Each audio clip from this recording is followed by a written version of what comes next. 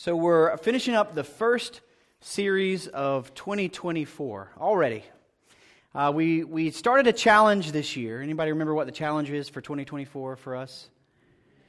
Yeah, we're going to read through the New Testament in a year. Last year we read through the whole Bible in a year. That was the challenge for last year. This year we're just kind of focused in on the New Testament. If you hadn't had a chance to jump in on that, it's an easy one to just jump into because we're reading one chapter a day, 5 days a week. And you can grab a bookmark. I don't know if we have any more bookmarks in the lobby. If not, we'll make some more and we'll have some out there for coming months. And also you can get on the Church Center app, and in the Groups tab, you can sign up for the Bible reading plan. You can look at it on the app. You can also share the calendar with your phone calendar, and it will have it up there. You can actually click on that thing, and it has all the Bible verses right there in the calendar or on the app. And so those are ways for you to kind of stay in touch with that. We're doing this. We're reading through the New Testament because the New Testament, Matthew through Revelation, is our promise.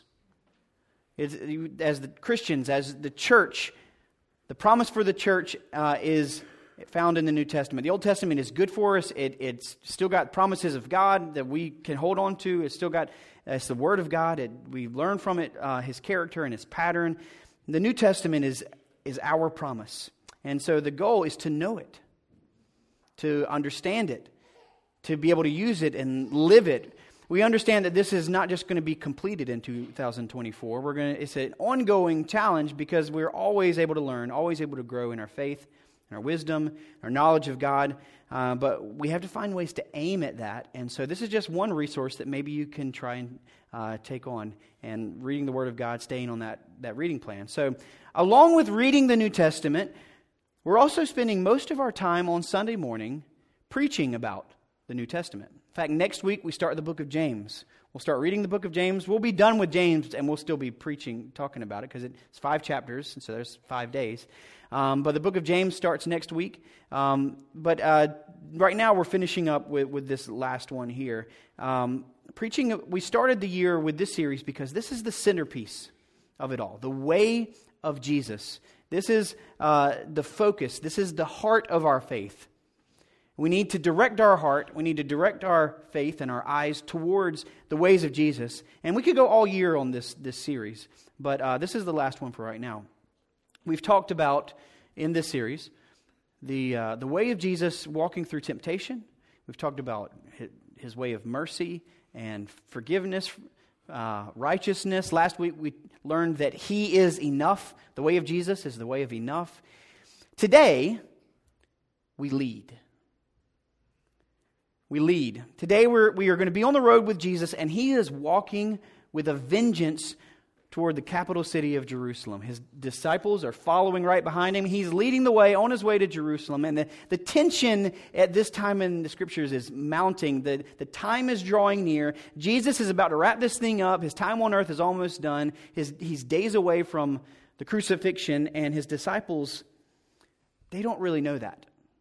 They're not really aware of the things that are to come. We've talked about this tension, I think, that we would imagine would be in Jesus, because He is about to leave, and He wants to make sure that His ways are carried on after He's gone. That's a big task, to pass that kind of mission along. Have you ever been in a position like that where you were leaving somewhere, as your time was finished with an organization or the role that you're playing, but you really wanted things to carry on and to thrive after you left, and so you're trying to pass on whatever needs to be known in order for that to happen? I've seen this happen on both sides. About 20 years ago, my brother and I stepped into leadership roles with an organization called the Carolina Christian Youth Convention. Carolina Christian Youth Convention. In fact, about 35 of us from Sunrise this coming weekend are going to be going to the CCYC to participate in this weekend conference for teenagers. And about 20 years ago, I was a part of a new team of volunteers, young ministers in our 20s, and we were taking this organization from a group of men and women who had been leading the CCYC for decades before that. I mean, before I even attended as a kid, these guys and gals were leading this organization. Well, those guys who were passing it on to us, they it was very precious to them. They had worked hard to keep this thing going year after year, but they were finished leading. They just needed someone to pass the torch on, some capable hands that could take it on. Unfortunately, my brother and I and a couple of friends, we were the only hands that were available. And so it's like, okay, those hands will do. We'll pass the torch on to these guys. And so the thing was, the weight of the responsibility was not something that we had experience with, right? And so these older and wiser men had to teach us, to walk with us, and eventually give the reins of the organization over to us, and they stepped away and to pass this mission on. If you don't know what CCYC is, maybe you've been to some kind of conference before. It's from Friday to Sunday, and it's just this concentrated spiritual high kind of thing, where you go and there's music and there's sermons and there's small groups and there's workshops and there's games, there's fun, there's van rides, and you just this intimate time with your youth group. And then I think this year probably 1,600 teens from North Carolina, Virginia, Kentucky, Tennessee, South Carolina, all coming to this one spot in this big room and all worshiping God together. And so it's had a huge impact through the years. So we took this over. We struggled a bit to start with, but soon we got our feet under us and we started moving along, getting this thing going, had some powerful weekend conferences that we feel like really made an impact. But then it was like the blink of an eye. We got to the point where it was time for us to hand it off.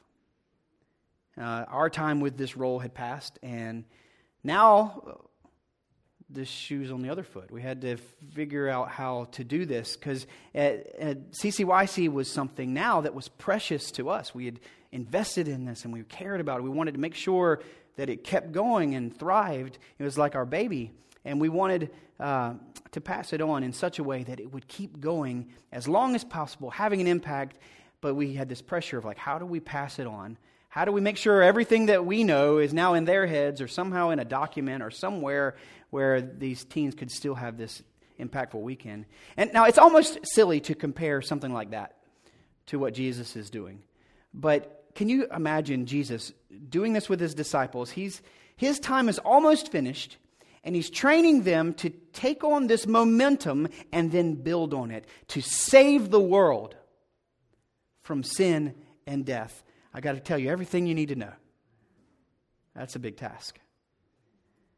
To take on his ways, not only learning his ways, but then in living it out, teaching it in such a way that it would pass on from generation to generation. And they must have done a pretty good job. Because here we are today, 2,000 years later, and now it's our job to pass it on, to lead into the next generation, to keep it going. Well, today we're going to look at one of those traits that Jesus wanted desperately to pass on to these disciples. Ways that he lived that they had to have. The way of a leader. So let's pray and see what this story holds. God, we thank you so much for bringing us here. And I just pray the Holy Spirit will lead as we discuss this, that we, as I present some things from the Scripture, that you'll guide what I say, and as we all listen and look to apply this to our life, teach us, Lord. Guide us to follow your ways. In Jesus' name, amen. The way of a leader. The way of Jesus is the way of a leader. Now, I don't care who you are, whether you would call yourself a leader or not.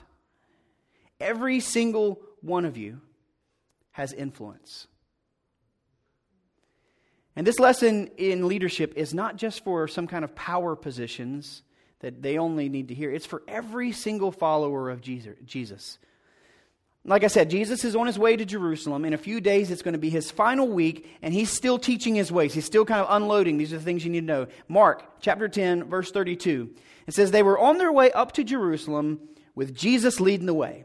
And the disciples were astonished, while those who followed were afraid. Again, he took the 12 aside and he told them what was going to happen to him. Now, I don't know exactly why it says the disciples were astonished and the followers were afraid. Maybe it was because of all the things that were going on, the miracles that he'd been doing, or the teachings lately that he'd been giving, or maybe it was just the tension that was growing because of all the scary situations. Like maybe it was because they were heading at this moment with a determined pace into the belly of the beast, the enemies of Jesus into Jerusalem.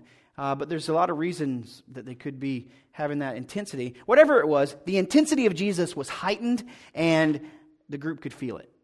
And Jesus stopped for a second to have a conversation with just the 12 that might explain the tone of things. In verse 33, Jesus said, "We're going up to Jerusalem, and the Son of Man will be delivered over to the chief priests and the teachers of the law. They will condemn him to death and will hand him over to the Gentiles, who will mock him, spit on him, flog him, and kill him. 3 days later, he will rise again."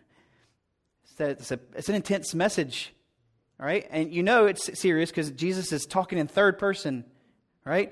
Whenever somebody goes into third person, you know something's going on. And he takes these 12 aside to tell them privately what's coming. Have you ever had to do that? You maybe pull your kid aside or somebody you know because you know that something intense is about to happen, but you also know that your kid doesn't know what's coming, right? Like maybe you're going to your crazy cousin's house and you're like, "Hey, listen, you're going to see things in there that you might not be used to." I don't know. Or something like maybe you're going to the hospital and your kids have never been to a hospital room or see someone sick like that. And so you take them aside before you go in. "Hey, here's what's going to happen.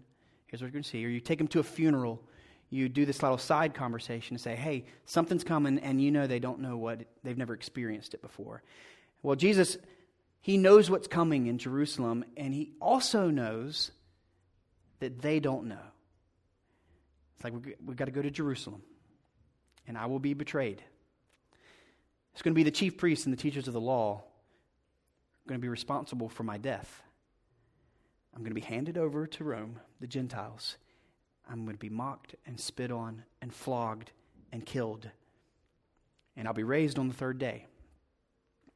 Now, let me ask, if you know what actually happens, was Jesus pretty clear as to what's going to happen? Hey, pretty straightforward, pretty clear. Granted, I mean, that's a lot to digest.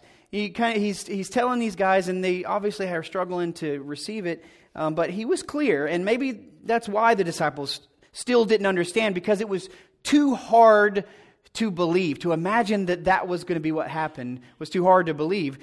We know this is this case because this is the third time Jesus has told them what was going to happen to him, and each time they would not receive it literally. In fact, this time, look at how they respond. Then James and John, the sons of Zebedee, came to him and they said, "Teacher, we want you to do for us whatever we ask." Okay, "What do you want me to do for you?" Jesus asked. They replied, "Let one of us sit at your right and the other at your left in your glory." That's their response to this. So Jesus, after bearing his heart, unloading this devastating vision of what's coming, this future thing that's about to happen, James and John obviously did not process it. They just maybe they weren't even listening. Maybe they had in mind something they wanted to say. So they just bypass everything that Jesus says, because here's what they have in their mind. They're listening, like maybe betrayal, mock, death, okay, blah, blah, blah, blah. Yeah, Jesus, hey, check this. We want you to do something for us, anything we ask. You can kind of hear their naivety in this. And it's like, okay, you're going to be the king, right? How about this? Let us sit at your right and your left when you're in your king. You know what they're asking, right? They want to be great. They aren't aware of what Jesus came to do. So in their mind, just like the crowds who had come to follow Jesus and they're curious, they think Jesus is going to Jerusalem to be king, to kind of take over. Therefore, why not take a stab at this? Let's be the first ones. Like, we want to be at your right and at your left. We want to be your confidants. We want to be your generals. We want to lead in your kingdom right beside you. But Jesus has just given this speech about his imminent death. And so just imagine maybe what's going on in his head. He knows what's coming. He is going to Jerusalem to be king, but not how they imagine. Maybe he's thinking about what's going to happen. And he's like, yeah, they're going to make me king all right. They're going to put a crown on my head. They're going to clothe me in purple. They'll drape purple as they mock me. They're going to give me a sign that says King of the Jews. and then they'll raise me up. And you want to be on my right and on my left. That makes sense to what he says next in verse 38. He says, you don't know what you're asking. Can you drink the cup I drink? Can you be baptized with the baptism I'm baptized with? In other words, can you take on the burden or pay the price that I've got to pay? You can't even stop to hear what I've just said, what's coming. You don't know what you're asking. This isn't going to turn out like you think. They aren't heading to Jerusalem for a victory celebration, but for suffering. They're looking for promotion. They want to, I think with good intention, share in Jesus' future, and Jesus is trying to explain to them what that future is so that they're prepared. Can you drink that cup? Let's see if it's sunk in yet. They answered, we can. And Jesus said, probably with a deep sigh, you will drink the cup I drink and be baptized with the baptism I'm baptized with. But to sit at my right or my left is not for me to grant. These places belong to those for whom they have been prepared. Actually, you know what? Both John and James, they don't know it yet, but they will drink that cup. They will suffer like Jesus suffered. James will be martyred. John will be persecuted highly and will come to know suffering, will be exiled. And Jesus acknowledges that they will drink that cup. But he hasn't got a position for them like they think. Right now, he can promise them persecution.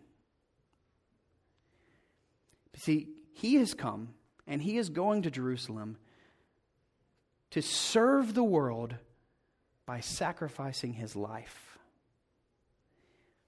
Jesus comes to be a servant to all, and that is the position he is offering his disciples. He wants them to, they've got to understand this. And they won't understand it yet, but they will come to understand it as he ascends on the cross. That's where he wants them to follow. Self-sacrifice. Now, moving on in the story, in verse 41, it says, when the 10 heard about this,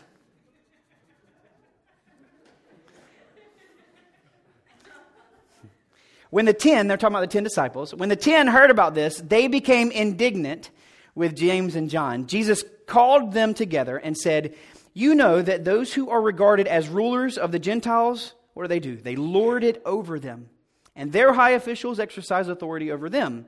Now, not so with you.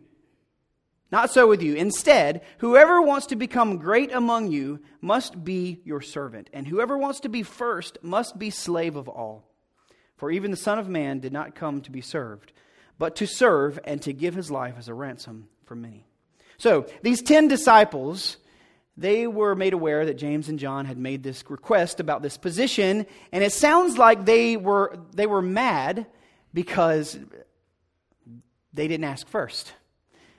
Like, why are you doing this? Who are you to take this, to jump in and take those positions? And so Jesus goes on to teach all of them. Like, before I'm gone, you've got to know this. My way, the way of Jesus is service.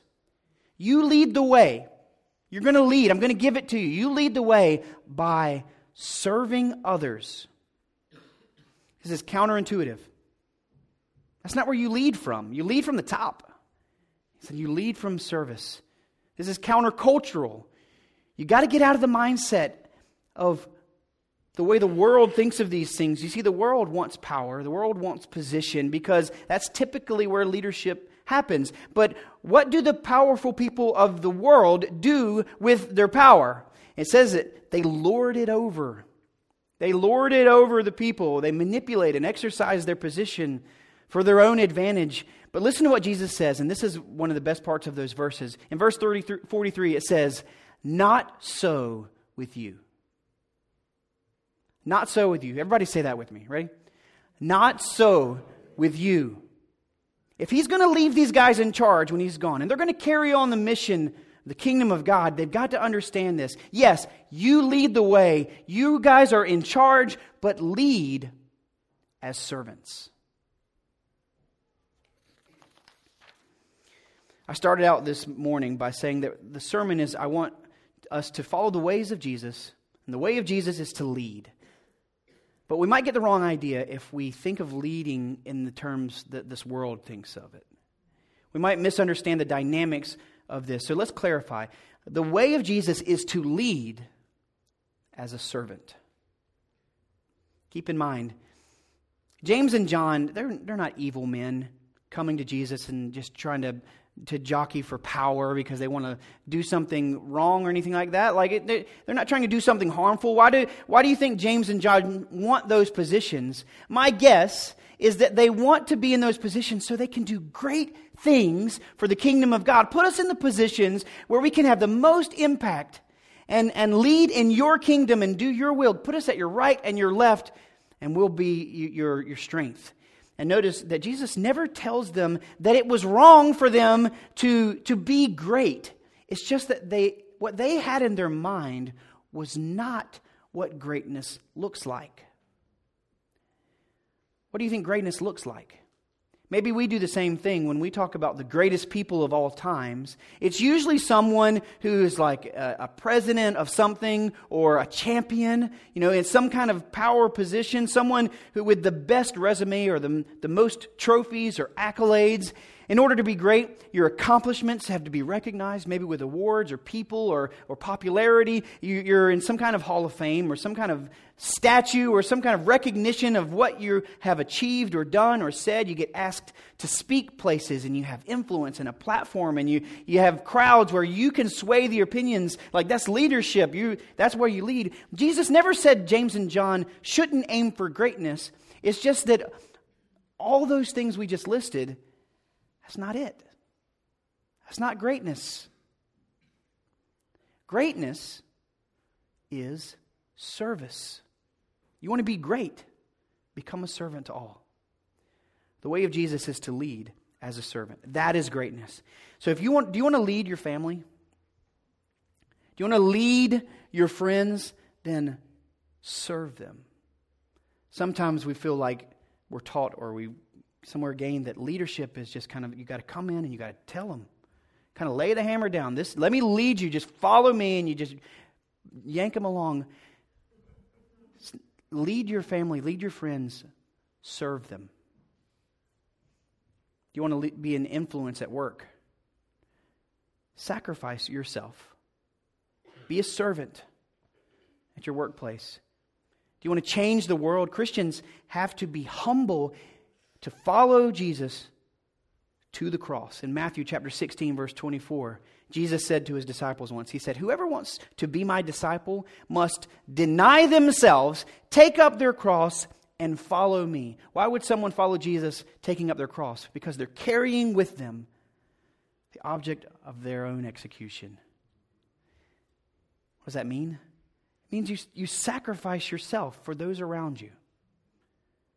You deny yourself in favor of those, lifting others up. And I don't think, sometimes we'll hear this, and I don't think it just means that we go and we be sure to open the door for someone. Like, that's a good thing. Great to give someone a smile or to hold the door for them. But that's kind of basic, right? That's just like normal human decency and kindness. It's all good, right? But let's not trivialize what we're talking about. Self-sacrifice. What does it look like to sacrifice for others? That's the question you need to wrestle with this week. Because Jesus did it by washing his disciples' feet. That's the job of a slave. He said, "It's not too low for me. I'll wash your feet." He did it by literally sacrificing himself on the cross, death on a cross. A servant did some of the most uncomfortable tasks in society. And I think some of the problem with us leading that way is because when things make us uncomfortable, I'm out. Like, that's the sign, right? When I'm uncomfortable, that's the exit sign. serving is uncomfortable. And it's without recognition. It's without praise sometimes. And Jesus said to his disciples, that's the position I offer you. And that is greatness. Lead as a servant. And you want to share in the glory of Jesus? The way of Jesus is the way of service. Let's lead through service. Let's get humble and let's serve. Let's follow the ways of Jesus. Pray with me.